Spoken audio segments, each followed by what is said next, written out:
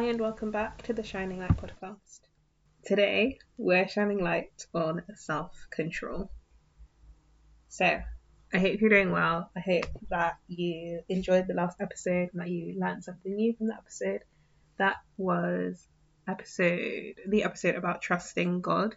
It came out at the end of March. I hope that you learned something from that episode.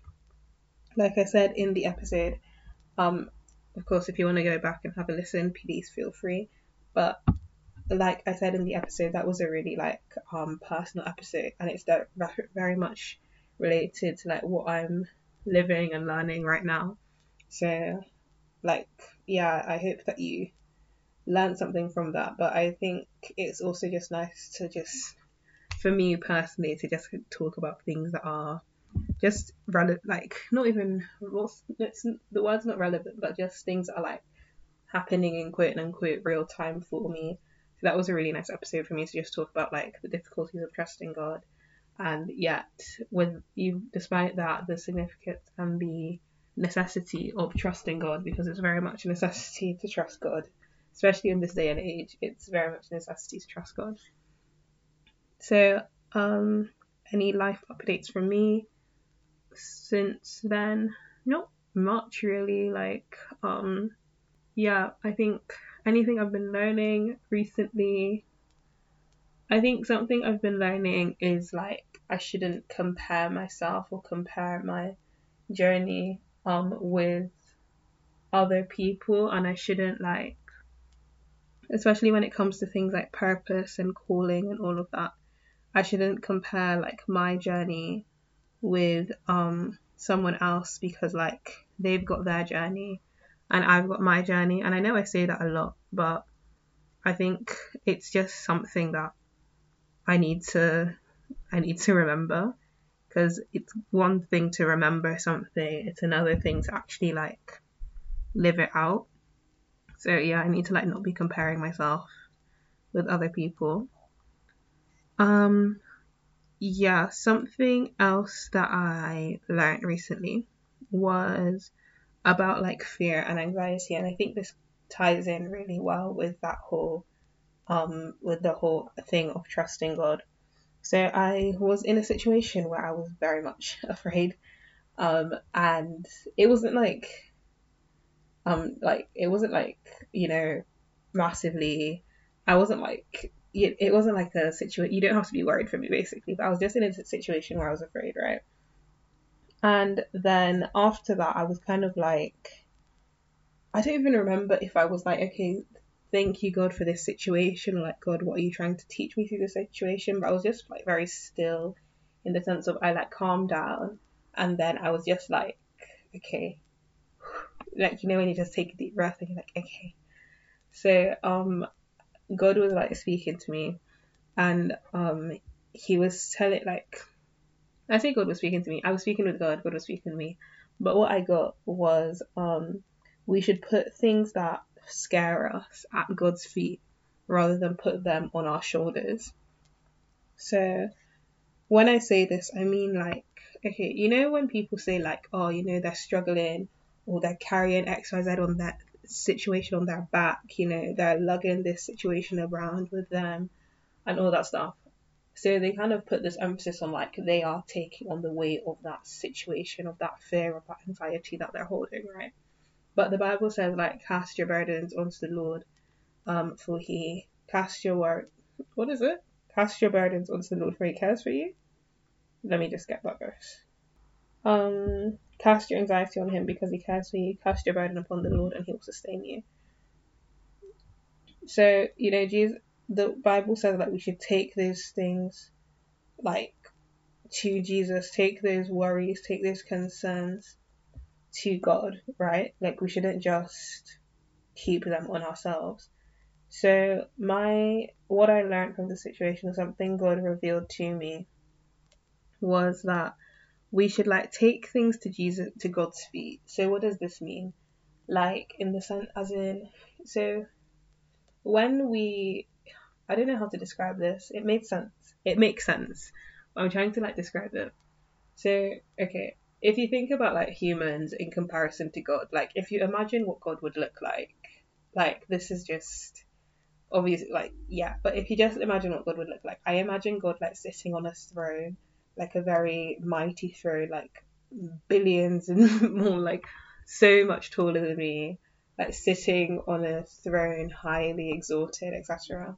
So when I imagine myself like casting my cares onto him, I imagine me like casting them at his feet. Because you know how in Revelation I think it says that the like 24 elders cast their crowns at the feet of God. Let me like just Google this to make sure that this is correct.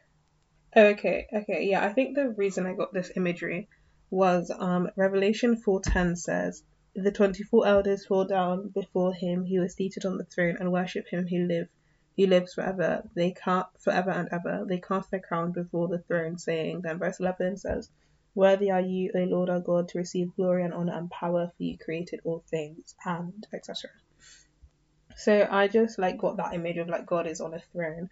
So when I'm casting something before God, i.e., like casting my burdens, my worries onto God, it's like I'm taking them off my heavy shoulder, or taking them off my weak shoulders, taking those heavy burdens off my weak shoulders and casting them at the feet of God. Because obviously, like, if God, like I say, imagine God like in your head, or imagine what like God would look like, I guess, in your head. I imagine him like super tall, like even on this throne in heaven, like super tall. Then I'm just like coming towards him, like with these burdens on my shoulder. And when I take them off my shoulders, they fall at his feet because they are small to him, not in the sense of he doesn't care about them, but in the sense of he is so much mightier than our worries, and he's so much mightier than our burdens, and he's so much bigger and greater and stronger than our anxieties can ever be. So when we take our worries to him and when we take them off our shoulders, we put them at his feet and he's able to just sort it out just like that. And it's because he's so much mightier than us. And to us, these burdens will seem massive. That's why we have to lug them on our shoulders. That's why we have to carry them on our shoulders, because they're so big to us. But to God, we can just cast them at his feet. We can just cast them at his feet and know that they are at his feet, and he will sort them out and he will deal with them. So, like, take those worries to God's at his feet rather than put them on yourself.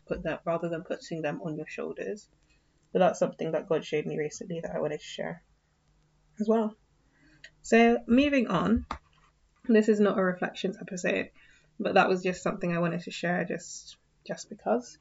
But moving on, so shining light on self-control. I pray that as we go into this episode and as we go through this episode, that God will give us wisdom about how to live a life of self-control and just how to live a life of self-control. I pray that he'll help us to live lives of and with self-control. In Jesus' name, amen. So let's get started. The Bible verse of today is Galatians 5:22-23. And of course, if you listen to that episode series about the fruits of the Spirit, then and also the works of the flesh, then obviously I'm not just because of that, but you know, this verse will sound familiar to you. But it says, "But the fruit of the Spirit is love, joy, peace, long-suffering, kindness, goodness, faithfulness, gentleness, self-control. Against such there is no law." That was the New King James Version. So what is self-control? You know me, I love to define things before I start talking about them, because I think when you look at a definition or when you get a definition, then you know what you're talking about. And that's just the easiest way, in my opinion, to go around addressing an issue or addressing a topic. So what is self-control? I would define self-control as the ability to control, or I wrote down that the self-control is the ability to control yourself, the ability to control the flesh. What is the flesh? The flesh the flesh is your like worldly desires or your selfish desires, the desires that you have that aren't necessarily like godly, or the desires that you have that are very much like physical or tied to the world or tied to humanity. So what does this mean? I think people often think like, oh, the flesh is like bad. And I think, yes, the flesh, like, in most contexts that we discuss, the flesh is a bad thing because, what is it? The Bible says the lust of the flesh, the lust of the eyes, the lust of the flesh, the pride of life. And I think when in 1 John 2:9, if I'm not mistaken, John was talking about like the evil things, basically. Oh no, 1 John 2:16. John says, "For all that is in the world, the lust of the flesh, the lust of the eyes, and the pride of life is not of the Father, but is of the world." So, like, generally, the lust is like just self. No, not the lust. The flesh is basically just kind of like your selfish desires, right? Or things that you do to just like satisfy your body. It's more to do with like your body. So in the Common English Bible version, that verse, 1 John 2:16, says, "Everything that is in the world, the craving for whatever the body feels, the craving for whatever the eyes see, and the arrogant pride in one's possessions is not of the Father, but is of the world." So the lust of the flesh could be described as craving for whatever the body feels. So the flesh is like the body, right? So it's like, it's not, I don't know, like I think, like I said, in most contexts, like, yes, the flesh is a bad thing, but I think also, like, when you eat food, like, you're eating to kind of, like, satisfy the flesh. But sometimes people commit sins against their body, and that is also, like, something to fulfill their flesh. But that's, sinning against your body is a bad thing, but eating a meal, as in gratitude, like whatever, is not a bad thing. So I think, like, of course, recognize that I'm not saying your human body is a bad thing, nor is the Bible saying your human body is a bad thing. But it's just like when you like or when a person lives to just fulfill their body and they don't like take care of the spirit in them, then that's when it's like, you need to check yourself and like work to do, or yeah, like do more for your spirit than your flesh, like feed your spirit more than your flesh, kind of thing, or satisfy your spirit more than your flesh. So yeah, self-control is also, I think it also is to do with being able to prioritize and finally being able to resist the desire to do something bad instead of, self-control is being able to resist the desire to do something bad to instead choose to do something good. So I think the most common thing I would associate self-control with is lust. So lust of the flesh, and the kind of lust, because I think like lust isn't just to do with like sexual sin, but I think lust can also be to do with like when people steal, it's because they like have a lust or a desire for something that's not theirs sometimes, but often sometimes that's the case. When people I don't know, do other things, like sometimes that can be derived from lust, but the kind of lust that I'm using in this context in regards to self-control is like sexual lust. So like wanting to, maybe, I don't know how to describe this, like, do you know what I mean when I say like sexual lust? Do I have to define this? Because I don't really know how to define that, but basically just like, sexual morality kind of thing. Yeah. So yeah, I think that's the like most, that's what I would kind of use to explain or quote unquote explore this topic of self-control. I think like self-control when it comes to lust, or just self-control in general, it's one of these things of like, it's really about discipline at the end of the day, and being able to say like, or to a large degree, it's about discipline at the end of the day, and being able to say like, no, I'm going to put the Bible, or I'm going to put God over my body, or I'm going to put what God says over what my body wants. And I think like it's difficult because when you're in a habit of just doing what you want when you want, to suddenly exhibit self-control is a hard thing. Because if you want to do, let's say, because if you want to like do an act, you know, if you want to like do an act, right, and like, you know, your body feels like you have to do this thing and you're used to just doing kind of what your body wants or what your body quote unquote tells you to do. If you're suddenly like, oh no, I have to act in self control, that can be really difficult to do. I don't know about you, but for me, like that's something that has I've found difficult. So it's like one of those things that like it's habitual. Like the more you or the when you have a habit of just doing what your body wants, to suddenly like not do it out of self control, or to suddenly like resist that out of self control, can be quite difficult. And it's kind of that thing of, oh, the spirit is willing but the flesh is weak. So using things like lust again, if you're used to like, I don't want to use anything like too deep, but also I'm like, I don't want to also trivialize something that, or yeah, I don't want to like trivialize something significant. But like, if you're used to like, okay, let me use something a little bit euphemistic.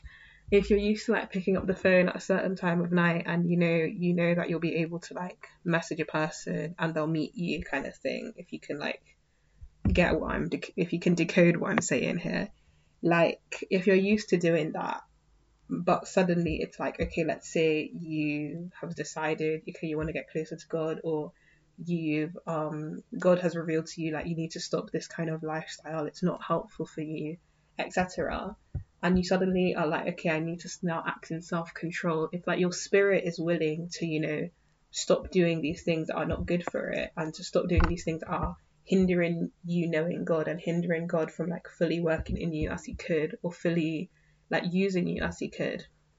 Your spirit is willing to do all that, but your flesh is very much like, I want to pick up the phone. So we have like these desires, we have these like, and not just to do with lust, like we have these desires to like live comfortable lives.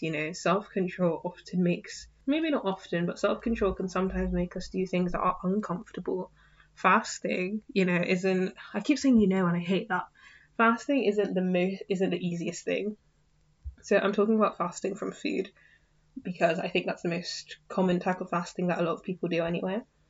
So fasting isn't the easiest thing to do, but because you have the desire to eat, like you wake up, you want to eat breakfast, at lunchtime you want to have lunch, you want to have your dinner, you want to have your snack. Like fasting, I keep saying but fasting is like, okay, I'm not going to eat that, or I'm not going to eat because I want to pray for today, or something like that. But we have this desire to eat our food. So it's like the spirit is willing, but the flesh is weak. And I think self-control, or like exhibiting self-control, but I think exhibiting self-control can also be probably the most difficult when we are tempted. So if like, again, using maybe like the fasting example, I don't know if you've ever been in a situation where you're fasting, right? And like, let's say fasting from food again, and you're starving, hungry, like you are so hungry, and you're like, what, God, I'm sorry, I'm just gonna eat, I can't do it. And like you're tempted, but you have to exhibit some self-control and be like, no, my spirit is more powerful than my flesh in this situation. And you have to just kind of, obviously, like house, what is it, how people's house histories and house backgrounds differ. So I'm just using this as like a general like scope kind of thing. I'm just using this as a general example. But of course people's like house situations differ. So, I'm not asking you to do anything dangerous. Please don't think that I am. But in those kinds of scenarios where you're fasting and it's like, I just want to give up now, you kind of have to exhibit some self-control and be like, okay, the spirit is more, I'm not going to let the flesh dictate to my spirit here. And to do with like fasting, I think something I wrote ages ago that is very relevant actually to this whole discussion about self-control and fasting, and actually lust as well. I wrote it in my notes page ages ago, so I'm just gonna like read it out or kind of summarize it. But basically, um, I learned from a sermon the other day that fasting from food specifically in this context, can help someone overcome lust. The rationale is that when we can eat but don't, i.e., because we're fasting, we are telling our bodies that our desires don't control us, and we are training ourselves to not just jump at the command of our fleshly desires, which is a really good thing. So a sermon like taught me this, and I was thinking of a sermon, that sermon, and like I came up with this whole idea, or this whole thing kind of connected in my brain, like God just made it connect. So let's say that hunger is lust, right? So I'm talking about like sexual lust, but this can also be things that other, like, not everyone struggles with lust. Like, let's actually be honest, not everyone struggles with lust. Some people, it could be you spend a little bit too much time on TikTok. It's a real thing. It's actually a real thing. For some people, you spend too much time in entertainment. For some people, you've been wanting to maybe give up secular music for so long, but because you know that it's not helping your life, or certain kinds of secular music, let me say, maybe, and you know that it's not helping your life, but that's been really difficult for you. Or some people, you want to stop like gossiping, but you know that's been really difficult for you. Some people, you want to change your attitude, change your conduct, that's been difficult for you. Even like food in itself, like gluttony is actually a thing. Like, again, I recognize like trigger warning, but I recognize that eating disorders and stuff like that are also are like definitely things that exist. But also, like, some people, it's genuinely just bad habits. I'm not talking about eating disorders here. I'm talking about like people that just have bad habits of like maybe eating inappropriate amounts, not in like a rude way, just in a sense of like maybe that's something derived from childhood, from background, I don't know, from maybe just greed. But gluttony is actually like not a thing that is good. Gluttony is actually a bad thing. So these are also areas that have to do with self-control. So like kind of substitute that for lust if you'd like to, but in this notes page I was talking about lust specifically. So let's say that the hunger, you know, when you're fasting is like lust, right? And the food is fulfilling that lust, i.e., picking up that phone and calling that person, wink, wink, if you get what I mean. So if one is hungry, that means they want to eat food. You know what I mean? And they technically can eat, i.e., they technically can pick up the phone and, you know. And other people around them might just tell them to eat whenever they are hungry and to just do whatever whenever they like because, you know, it's your body, etc. And it's normal for those people who maybe aren't in God to just quote unquote eat whenever they want because they don't see the food as like, you know, this as something set apart or as something that has to come at an appointed time. But as Christians, we know that food can do a lot more than make a person lose their birthright, if you get what I mean. But it's true that sometimes we too can get hungry. We live in human bodies, you know, we can sometimes feel a certain type of way. So with that, we have a choice, however. Like, we have a choice to make based on the wisdom that we have as Christians. Do we A, fulfill the hunger, if you can get what I mean, and do that probably because everyone is looking at us a bit weird and we don't want to look weird and we're hungry anyway, so might as well just do what we want to do and like get full, you know, from our meal? Or do we B, stand firm in the face of embarrassment, i.e. the embarrassment from not eating when you want to eat? Again, if you can follow the example that I'm giving, you'll get what I mean. And say like, okay, yes, you know, my tummy might be rumbling because I'm still hungry or whatever, and I can eat now, but I'm going to choose, i.e. I'm going to exhibit my self-control. I'm going to prioritize, I'm going to control myself, I'm going to control my flesh, I'm going to choose to eat later at the right and appointed time, because the food will be much better and without the guilt of breaking my fast earlier than I intended. So I hope that you got that very like euphemistic example that I gave.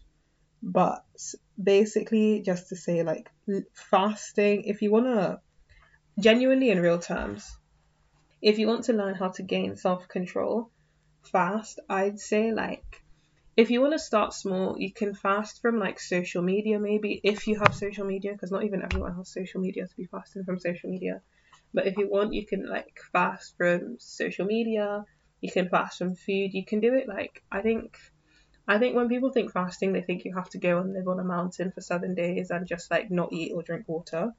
Like, I mean, for some people, that might be their fast. For other people, it might just be you don't eat breakfast that day. And instead, the time that you eat breakfast, if you normally eat breakfast at like, let's say 7 a.m., you pray, you know? So, like, you could just start small. But I'd say, like, fasting is a really good way to learn self-control. And you can pray about anything that's on your heart at that time, or you could also just pray like, God, please give me self-control, like through this fast, help me to gain self-control, or whatever you'd like to pray about. But I like, take it from me when I say like fasting definitely helps with self-control, and particularly for people that have struggled or do struggle with lust. And I'm talking about like sexual lust, but also just like, I would say yes, of course, it's applicable to other kinds of things and other areas where we need self control. But particularly for people that have struggled with, or do perhaps struggle with, like lust and sexual lust specifically, fasting is a very powerful tool. It's a very good way to say to your body, basically, like, body, you don't control me. Because yes, God gave us a body, but God made it so our bodies stay on earth and our spirits, our souls, go to heaven. And I don't remember where I saw this quote, or if I saw this quote, or if I made it up. I'm not sure.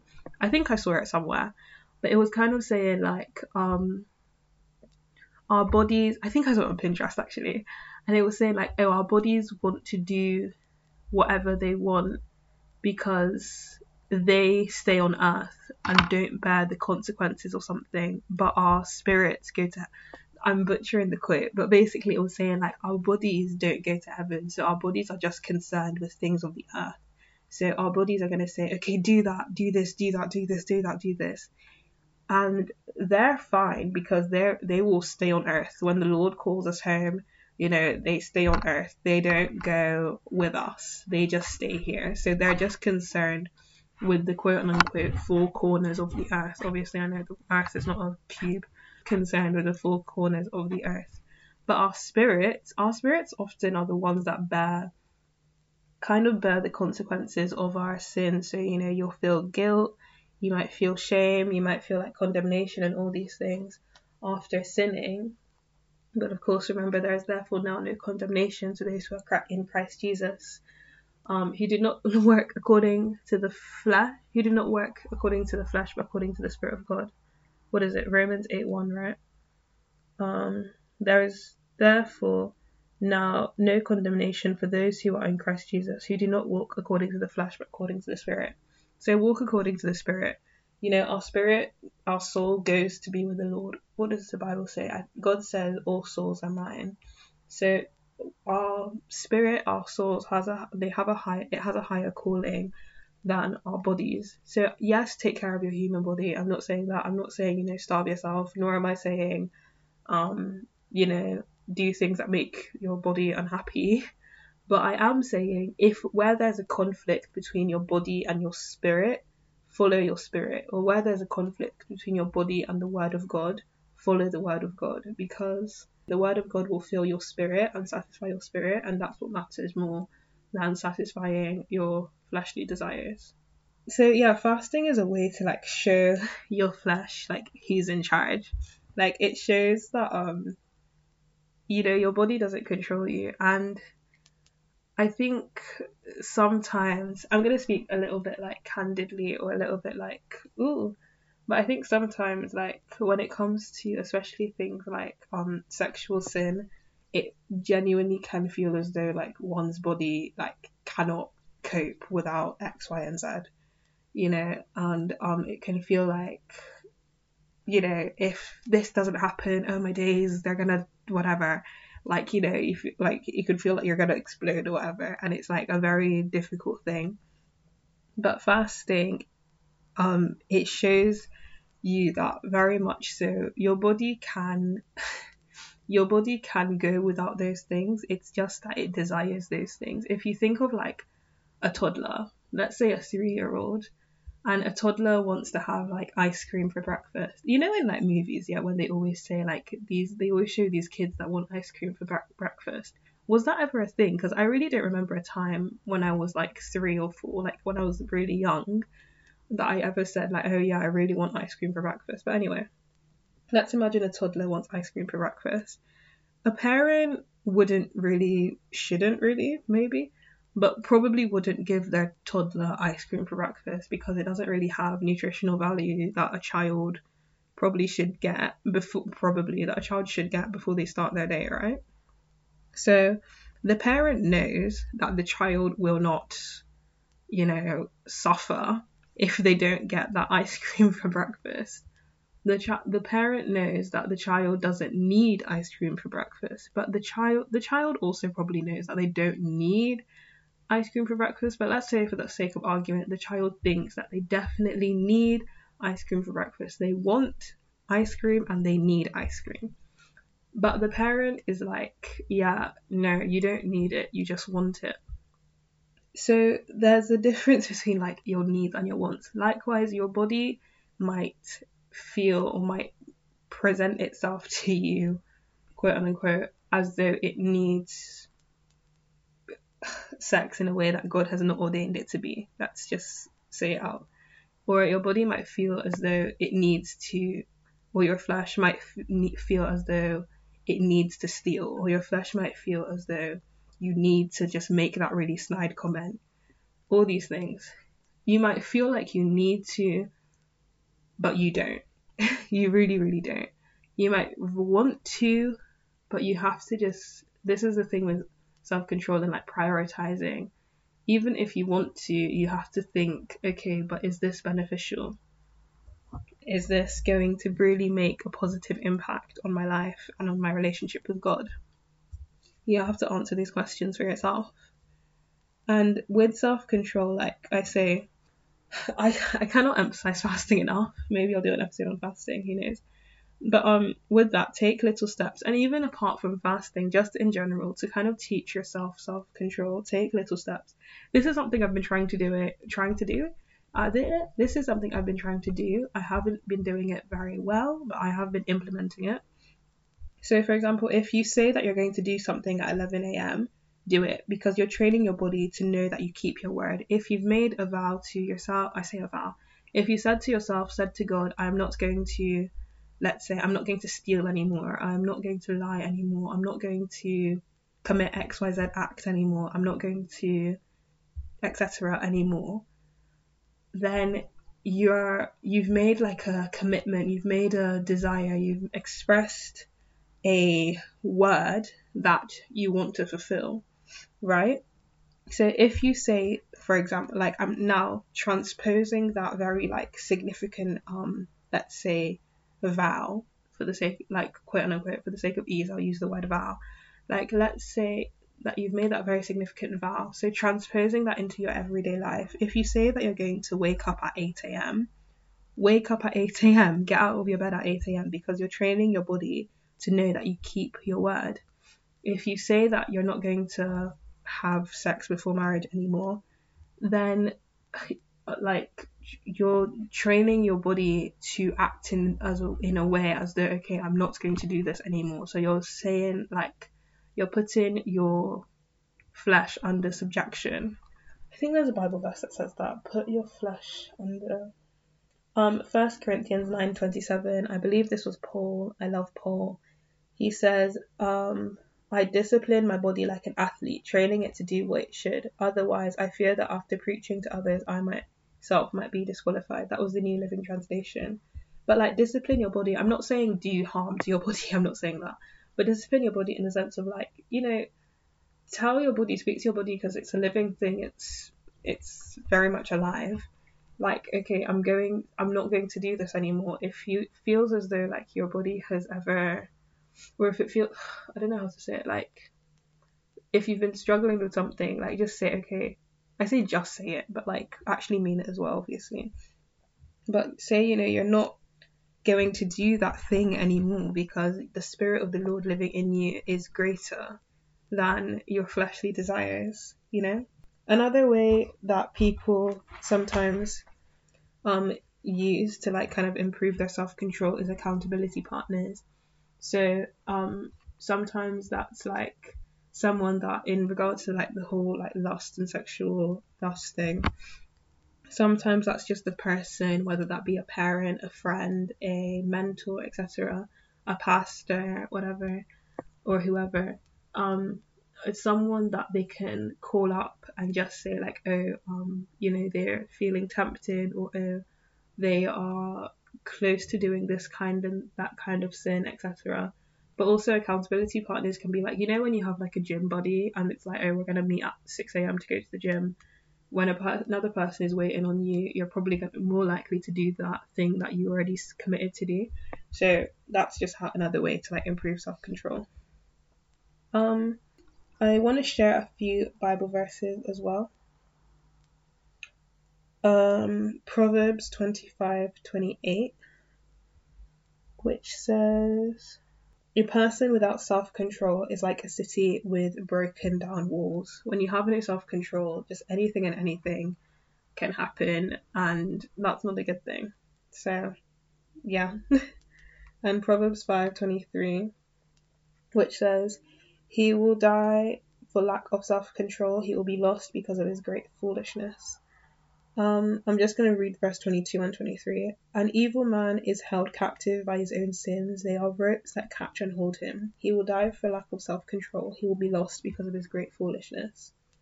So I think when a person doesn't have self-control, they are more susceptible to sin, I think, because we already live in a sinful world. We already live in these bodies that desire to do things contrary to the word of God. So, more often than not, I would say desire to do things that are contrary to the word of God. Like, I think it's Paul, he talks a lot about the war between the spirit and the flesh. Like, oh, the things I want to do, I do not do, but the things I do not want to do, I do. That kind of thing. So when we don't have self-control, we are even more susceptible to sin. So at least gaining self-control and having self-control is a barrier to committing sin, or at least it's one thing that makes committing sin a little bit harder for us. And of course, self-control is important because it's evidence of the Holy Spirit. It's a fruit of the Holy Spirit. And it just helps us in everyday life. It helps us to have self-discipline. It helps us to stop procrastinating, etc. So again, with like the topic of temptation puts your self-control under pressure. So let's say you've gained the gift of self-control, right? Or you've gained the fruit of self-control. You started living out in self-control. But temptation is a way that your self-control will be put under pressure. And that is not a nice thing.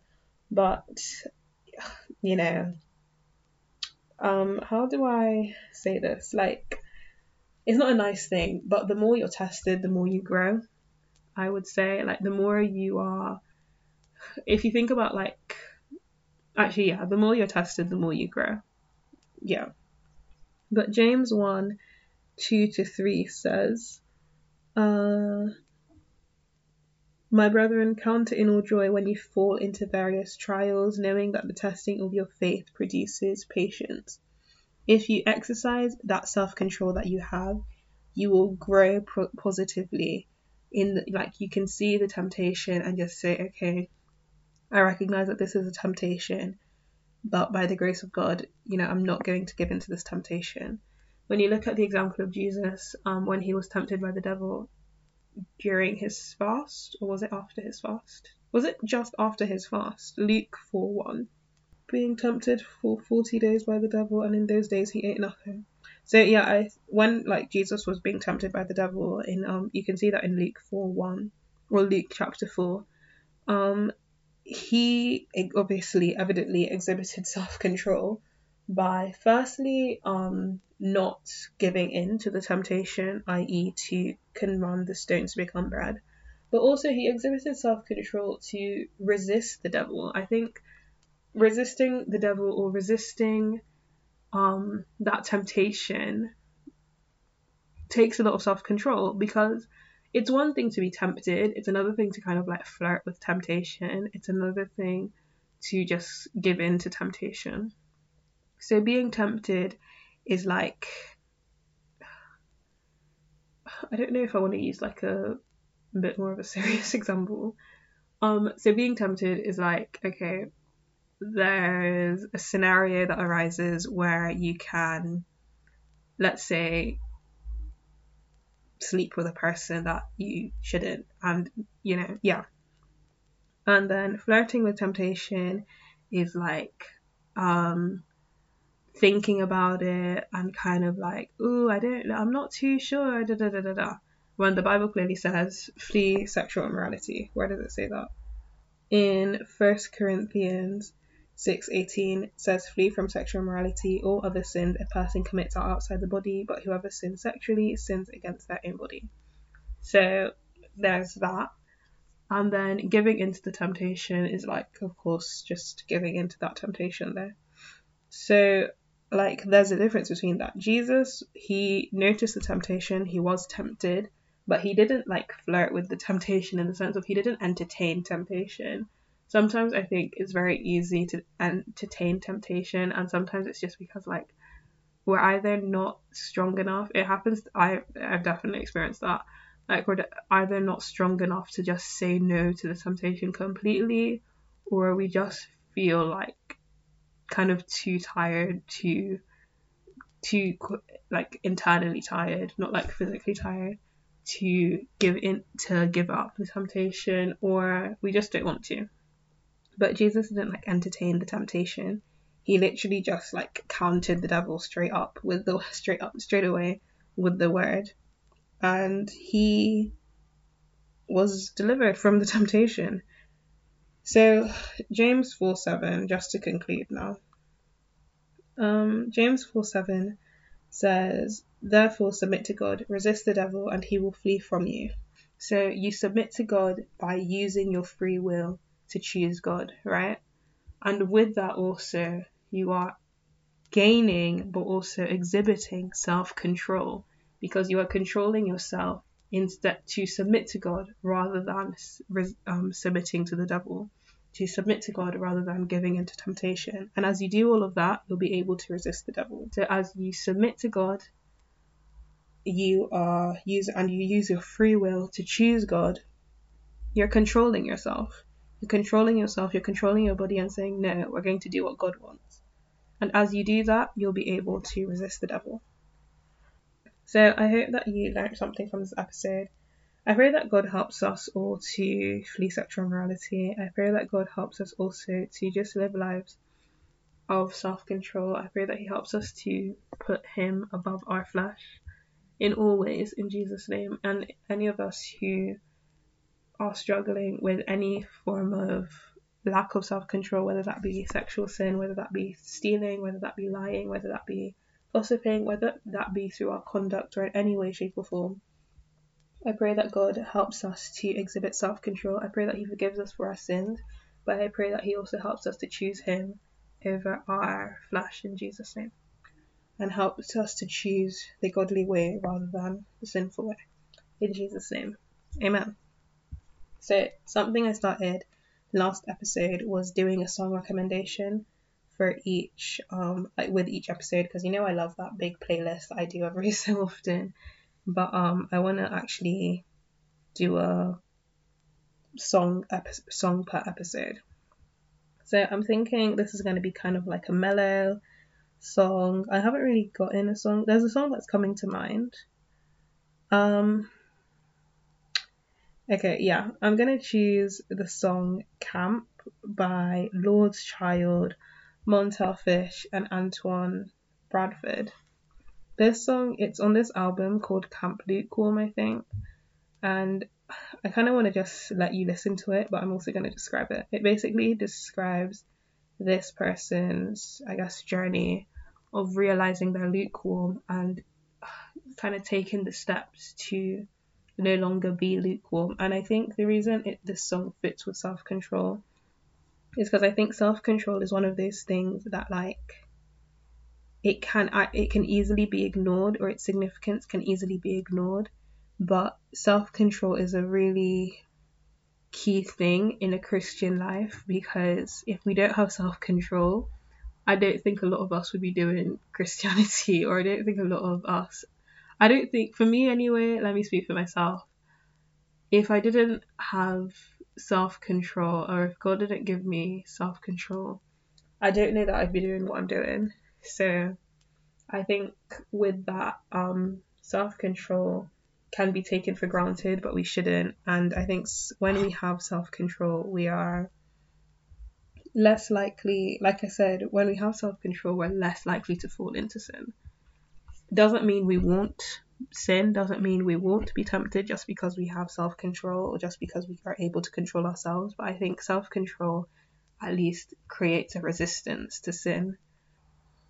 Anyway, that's just a little bit of a description of the song and why I think it's relevant for this episode. But also, I just hope you enjoyed the song. I absolutely love this song. It's one of those songs that's just really beautiful and really powerful. So I hope that you really enjoy the song as well. It came out like 2019-ish, so I've been listening to it for a while. I think it was 2019 or 2020, but it's just a really beautiful song, and I think it's a lovely kind of modern psalm, or like a modern song of repentance, and I think it's really beautiful, and it's lo-fi, which I also love. So yeah, I hope you learned something new. Yeah, self-control, I think one thing to remember is don't try and like, I always say really random things when I try and exemplify this, but like don't try and move like mountains with toothpicks, in the sense of don't suddenly like, because self-control isn't just to do with your Christian life. Like I said, self-control very much, well, I say your Christian life, self-control isn't just to do with your relationship with God. Self-control is very much like, it permeates every aspect of life. It's in every aspect of life. It could be with going to the gym. It could be with, I laugh because it's very much true, but it could be with going to the gym. It could be about learning that new skill that you've always wanted to learn, but you've been putting off. All these things. Like, don't try and move mountains with toothpicks. Like, don't try and do everything in a day. Rome wasn't built in a day.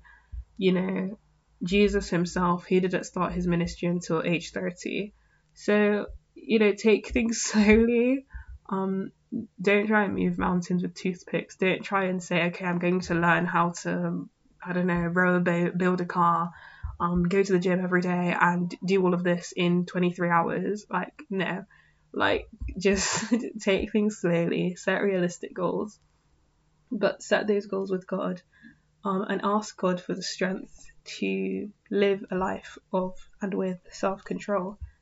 And don't be hard on yourself if you mess up. There is no condemnation for those who are in Christ Jesus, but there is no condemnation for those who are in Christ Jesus, who do not walk after the flesh, but walk after the Spirit. So I'm not saying, you know, I'm not saying sin is good or anything, but all have sinned and fallen short of the glory of God. So if like you go into a sin or whatever, or let me not say whatever, but if you don't exhibit the self-control that you desired to, don't condemn yourself, because God doesn't condemn you. Go to God, ask for forgiveness, then actively turn away from that sin. And yeah, try again. A righteous man falls 7 times, but he still goes up, but he rises again. What's that in Psalm? No, in Proverbs. For a righteous man may fall 7 times and rise again, but the wicked shall fall by calamity. So if you fall, get up and keep going. And if you're going, keep going. And yeah, I hope you learned something new. And remember to keep shining your light.